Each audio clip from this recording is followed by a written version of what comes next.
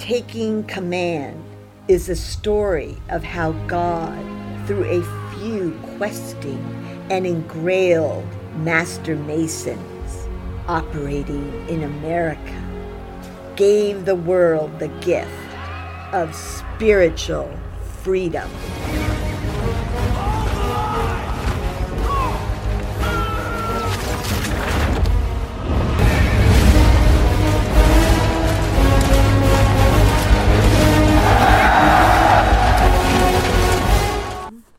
Scene 91, December 21st, 1776.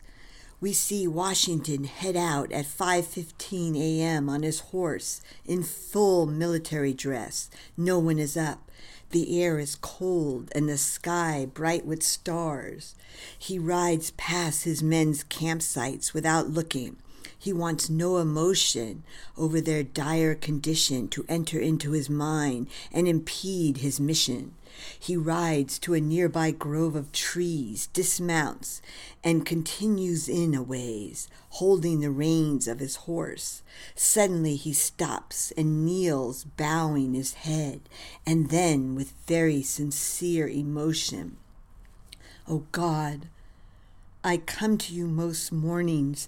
Now I seek your wisdom and guidance in an even greater way. I have not felt your presence these many months as a general as easily as I did on Mount Vernon, where I am more alone and not besieged by the cares of a nation. Yes, I feel spiritual mirroring amongst my officer family, but I need a bigger gift from you, God, for I must persevere in this hour of dire need. Please help me, Lord. I have lost confidence and made mistakes that cost men, many men, their lives. My friend Reed, I should have listened to him. When I did not, he wrote to General Lee.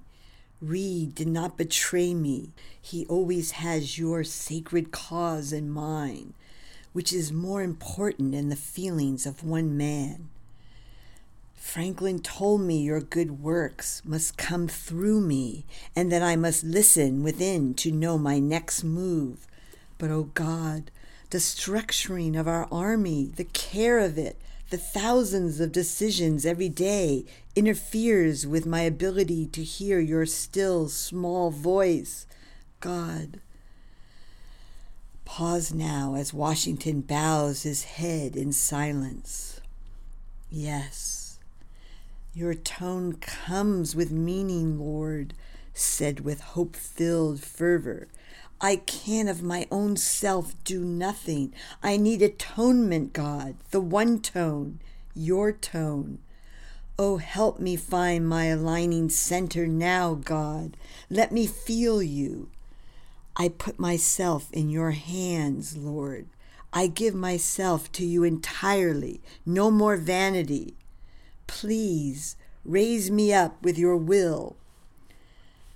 Washington grows quiet and sits on a log with his eyes closed. His horse stands near. The camera moves back a pace, and we take in the silence and stillness of the wood. After a while, we see Washington's back grow straight as he continues in his silent communion with God. The camera draws in on Washington, and we see a close-up of his face. His eyes open, and his entire demeanor has changed. He has been drawn inward. His gaze is light and soft, and we see as he does. All before him fades and blurs, no outlined objects, just an impression in soft light. His aspect is that of a saint, for he is hid in Christ and raised up. He speaks in a whisper. Ah, it feels like Mount Vernon. Thank you, God. I feel your meaning. A change of mind comes when I rise above self. Thank you. I was listening to others and not to you from within myself. Only you, God, have the right to bind my conscience. I must ever feel my center at X, where I am bound in my midst. I am your observer now in all things. I will carefully listen from my point of honor, where I am rooted to you. Thank you, God. America will be for your glory, as each one of us forms our conscience to your conscience. O God, your glory emblazons me now with renewed vigor for our America. This bound feeling only is liberty, a paradox for sure, bound but free. I fear neither life nor death. Yes, Lord, my next move is to cross the Delaware to Trenton, Christmas Eve. I am completely yours, God, in this undertaking. Thank you, God. Thank you, God. Washington now speaks to his favorite horse. You feel all of heaven, too. All will be fine, my faithful friend. Washington is completely blissed out. He rises and feels all of God within him, above him, below him, and on all sides. A smile of wonder is on his face. He touches his horse, and his horse feels all and buries his head into Washington. Washington mounts up with great presence and charisma. He rides back to camp. Passing by his men's campfires, we see his tattered men stand to attention. It's the general, the general. They feel his presence and draw near to him as though to the sun. Soldiers start to circle around their light. Men, please remember the valley time we are experiencing will turn into a mountain of glory. Morning prayer, which I have just come from, is our secret weapon. Prayer, gentlemen, puts our souls in the way of God's glory. We must have the courage and the will granted by God to go within ourselves in silence, even if we are not happy. Close that little door and align with God. By doing so, we will become his joyous, chosen vessels of fellowship for his next move. Find God's joy within yourself and remember, a grounding in God is true belief that you can feel. Thank you, men, for enlisting in our sacred cause of America. I will not let you down. Freedom will be ours. The men are stunned into silence at first, and then their applause is deafening, and their renewed vigor is a sight to behold. Each one a light in tattered clothes. The dorymen are there. Christian says, I feel better now that the general spoke to us. Sean says he walks with joyous light today. Turner, something very good is about to happen in our sacred cause. Stephen, let's go to our tent, and I will lead us in prayer. Well, that's a change, Sean says. Can't let the general down, Stephen adds. I have a feeling we will be called upon again. I got that notion as well, Christian says. We got to be on our game. Camera cut to Washington with a lieutenant. Go tell General Sullivan, Green, and Sterling we are having a staff meeting in a half hour. Washington enters his tent with great purpose, sits, and composes a letter. Voiceover. My dear friend Reed, I received your letter regarding Trenton, that now is the time to act or we face certain ruin. The day before I received it, I came to the same realization, and now that choice has been confirmed from within. The planning for the campaign will soon take place. Our attack on Trenton will begin Christmas night. For heaven's sake, keep this to yourself, as discovery of it may prove fatal to us. But necessity, dire necessity, will, nay must, justify an attempt. We see Washington getting up and hurrying outside to his horse. His aides wonder. He waves them off. He rides to the dorymen camp. They are in prayer. Washington jumps off his horse. Men. Just finishing prayer, sir, Sean says. Excellent. Wanted to thank you, men, for the times you helped us. Christian says. We will always be there for you, General. Count on us, Turner says. Washington now, know God from the center of your being. Then you will be fearless in battle. Remember this, a change of mind comes when I rise above self. That was some communion with God you had earlier, General, Christian adds. I can feel the change in you. Yes, Stephen says, I feel the difference in you too, sir. The general is ready to ride the Grand Banks with us boys, Christian adds. Very perceptive. Might have to take you up on that one day, Christian, Washington says. We've got your back, the dorymen say. Very soon. Keep up God's good work, men. Yes, sir. Washington leads. The general's got zeal, Christian says. The dorymen look at each other, nodding. Scene 92. We see General Greene rushing in to Washington's HQ with sheets of paper. At the door, he says something to Washington's officer, who goes in and comes back, motioning to Greene. Greene rushes in. What have you, Greene? Washington says. Thomas Paine's words begun while he marched with us and finished in Philadelphia. Greene begins reciting. These are the times that try men's souls. The summer soldier and the sunshine patriot will, in this crisis, shrink from the service. Washington listening and nodding and realizing the effect these words will have. We see this scene fade as the words continue, and General Greene now reads to his troops, and we see their reaction.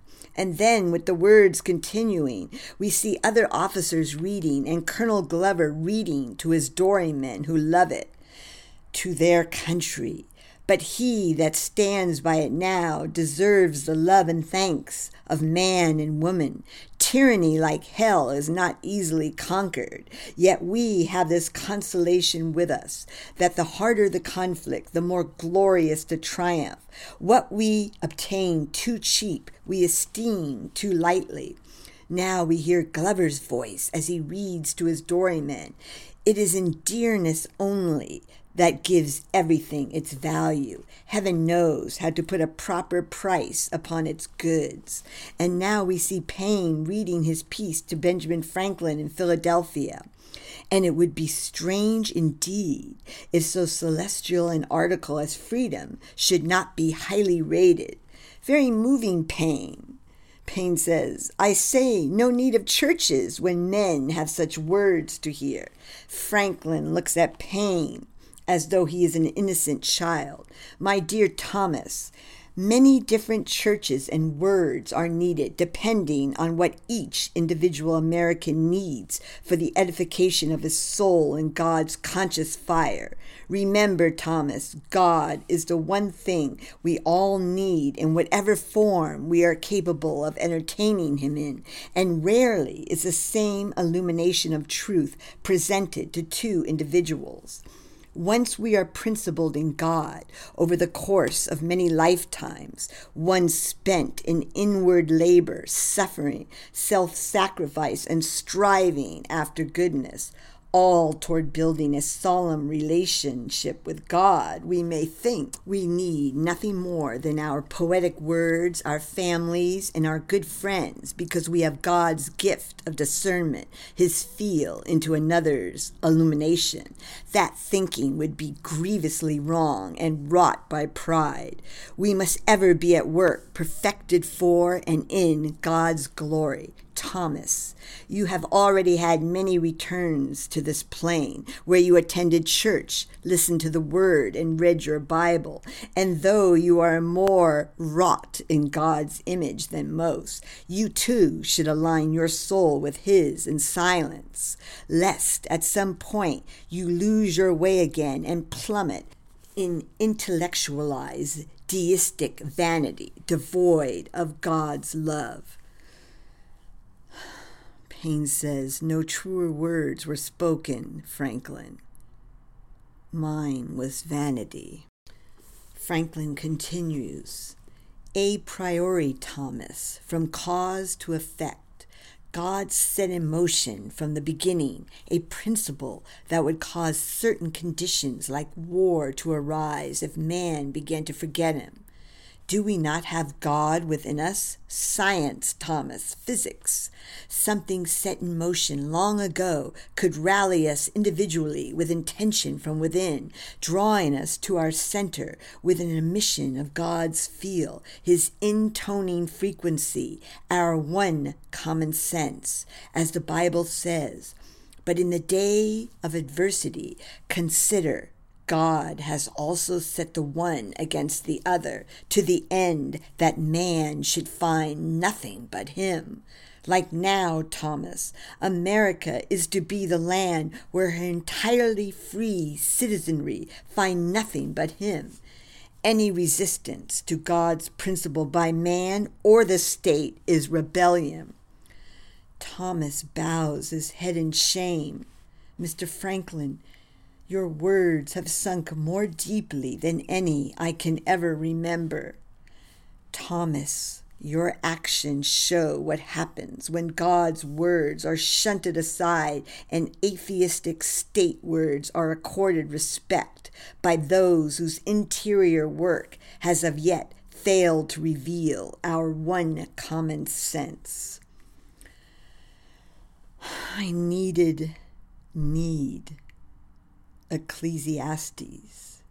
Thomas is red-faced, and Franklin smiles and nods. So, you remember. Thank God Washington did not hear me speak so. Yes, Franklin says, Washington is our best American in this respect. He stands alone. Do you think just any nation or groups of people can sustain democracy? No, it will fail unless their populace is ready for it, wrought in God and principled. Man by nature cannot be true to democratic principles because he loves objects and shiny things more. Democracy only works if each man becomes a God-seeking individual apart from the state. Our God-fearing people and Washington are ready for democracy. I believe Washington's conscience, wrought in God, will deliver America to us. Scene 93. Christmas Eve, 1776. Washington and Reed meeting at General Greene's headquarters ahead of the other generals. Reed is downcast while Washington has full presence and weight. I am sorry, General. Please accept my resignation. No need, Joseph. You were right. Reed looks up. My indecision was with me from the beginning of our cause. I persevered in spite of nagging doubts. I must admit, I thought at first, why didn't Reed tell me? And then my insight was I needed this. This was heaven sent. Divine providence knew I needed your doubt as the impetus for change. Then I went to God in a most profound way and found what I was looking for in his word. And I realized I did not have to please and listen to everyone. All I had to do was go to God first and follow his next. A great truth, General. However, I was wrong in my own mind. Washington puts up his hand. No, Reed. I'm rather inclined to believe that no general has a more devoted and trustworthy second as I have in you. You are wise beyond your years. If you were thinking our cause needed new leadership, you were correct. What you did was for America. I know your reasons. Duty to your conscience is the level above friendship. My indecision and my vanity by desiring to claim our Bunker Hill moment at Fort Washington was not affecting God's outcome, but my own. General, you are our conscience. Washington speaks with a new and powerful voice. No, Reed. God is America's conscience. I rely on his wisdom and impetus from within to make our crooked road straight. Reed is very impressed with the change in his commander, and he mirrors all in true fellowship with him. General, our fellowship flows. Thank you. Washington's aide has arrived. Your staff is here, sir. Very good. Show them in. We see Washington conducting the meeting with a plan of attack on Trenton he owns. His generals see and feel the difference in him. Washington is at the map, and they gather around. Gentlemen, we will attack in 3 places. Reed and Cadwalader with their troops will cross down river at Bristol and advance in Burlington. Ewing and his Pennsylvania militia will attack across the Delaware at Trenton and hold the bridge at Assunpink Creek. Myself, Greene, Sullivan, and Sterling will cross 9 miles upstream from Trenton at McConkey's Ferry. Then, heading south to Trenton, 1 column led by Sullivan and the other led by Greene and myself. We go at midnight tonight. Profound silence is the order. No man will quit his ranks on pain of death. Knox will direct the crossing. Glover and his men are in charge of the boats. Washington nods to Glover and smiles. All I have to say, you know what you are doing and for whom we do it.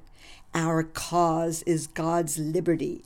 America is to be his new Jerusalem, his shining example for all men of what they can become when they apply themselves with their God-given will to go within and form a relation with God. There never was a greater or more sacred undertaking than ours. Please take the time to pray and encourage your men to pray well in advance of 11 p.m. tonight. Keep your spirit burning throughout the night to encourage your men. The officers are imbued by Washington's powerful presence and must resist the urge to clap.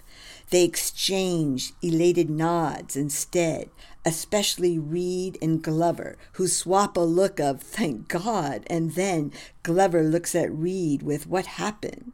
Reed on the quiet now with Glover. Should we be amazed? How did it happen that the apostles, after having been so timid, became so bold once they received the Holy Spirit? Glover nods in agreement.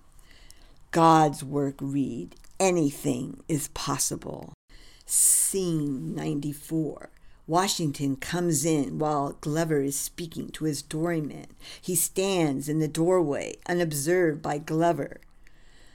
We must be quiet. Whisper only when necessary. He notices Washington. General, Glover says, is there something that you need? If you don't mind, Colonel, I would like to address your men. Certainly, General. Once again, my dorymen, I ask you to take us across a fast-moving river. True, there is a nor'easter brewing, but the elements forbade not our attempt, for the fellowship I feel in you is stronger than any storm. You men came to this army in a singular way. Years in treacherous seas formed an unbreakable bond between you. It truly is a wonder to see. At the center of ourselves is our immortal self. So many times I have felt the reflected exchange between you from that place. Your mirroring selves have filled me in perilous times with your can-do spirit, which is our Yankee intuition and our one common sense. The dorymen clap and say, "Yes, sir." That fellowship, when we are of it, is who we are, and all are on its ship, black, white, and red, in perfect harmony. Dorymen clapping and tearing in fellowship. You are God's most glorious example of what America is, when mirroring fellowship issues forth through our center of being from our trust in God. The dorymen are ecstatic. Thank you, men. I will cross early to the other side, and we will see each other many times during the crossing on this most sacred of nights. Washington leaves, and the dorymen are exchanging words about their general. Glover says, "Remember, Be dorymen out there, and it will be clear sailing. Silence is the order, so convey all in a look. Get your poles and oars ready. Keep your faith in God's feel, and all of us will fish the banks again. Scene 95, midnight, 12/25, 1776. A nor'easter storm is imminent as Washington's crossing is getting underway. Big, flat-bottomed, high-sided Durham boats are being filled with horses, cannon, and men. General Knox is directing in a loud baritone voice above the roar of the storm. Colonel Glover and his dorymen man the boats and move out through ice floe and heavy current using poles and oars. Washington is on the far side directing men where to go when they land in a deep and solemn voice. Men, for God's sake, keep with your officers. No lanterns. Find your officers by the white ribbon in his hat. Do not stray and no talking. Camera cut to the German officer Christmas party in Trenton. Colonel Rall and officers are feasting, drinking, and game playing. Colonel Rall, Mistress, where is the Apfelstrudel? Or was it Stalin you promised? Or both? Nein, not both. One, the lieutenant says. Come now, Colonel, it is your move. Colonel Rall, ya. He moves a checker and takes a few. A toast, Rall says, to ending this campaign in the spring and finding our new Teutonic night lands. Here's to that, the officers say. They drink, and the lady of the house brings out the freshly baked stollen. I made the stollen from your mother's recipe from the old country, Herr Rall. Rall says, Men, look at that stollen. Where did you get the ingredients? I have my ways, the lady says. Jawohl, never saw one better. He says, O Tannenbaum, like a cut tree, may we shoot and then root here in America. Officers join in body laughter. Jawohl, Colonel, a lieutenant says, the Grail mystery. Water drawn from the shoot of his divinity. Colonel Rall looks at him with depth. Ja, the root, Emmanuel.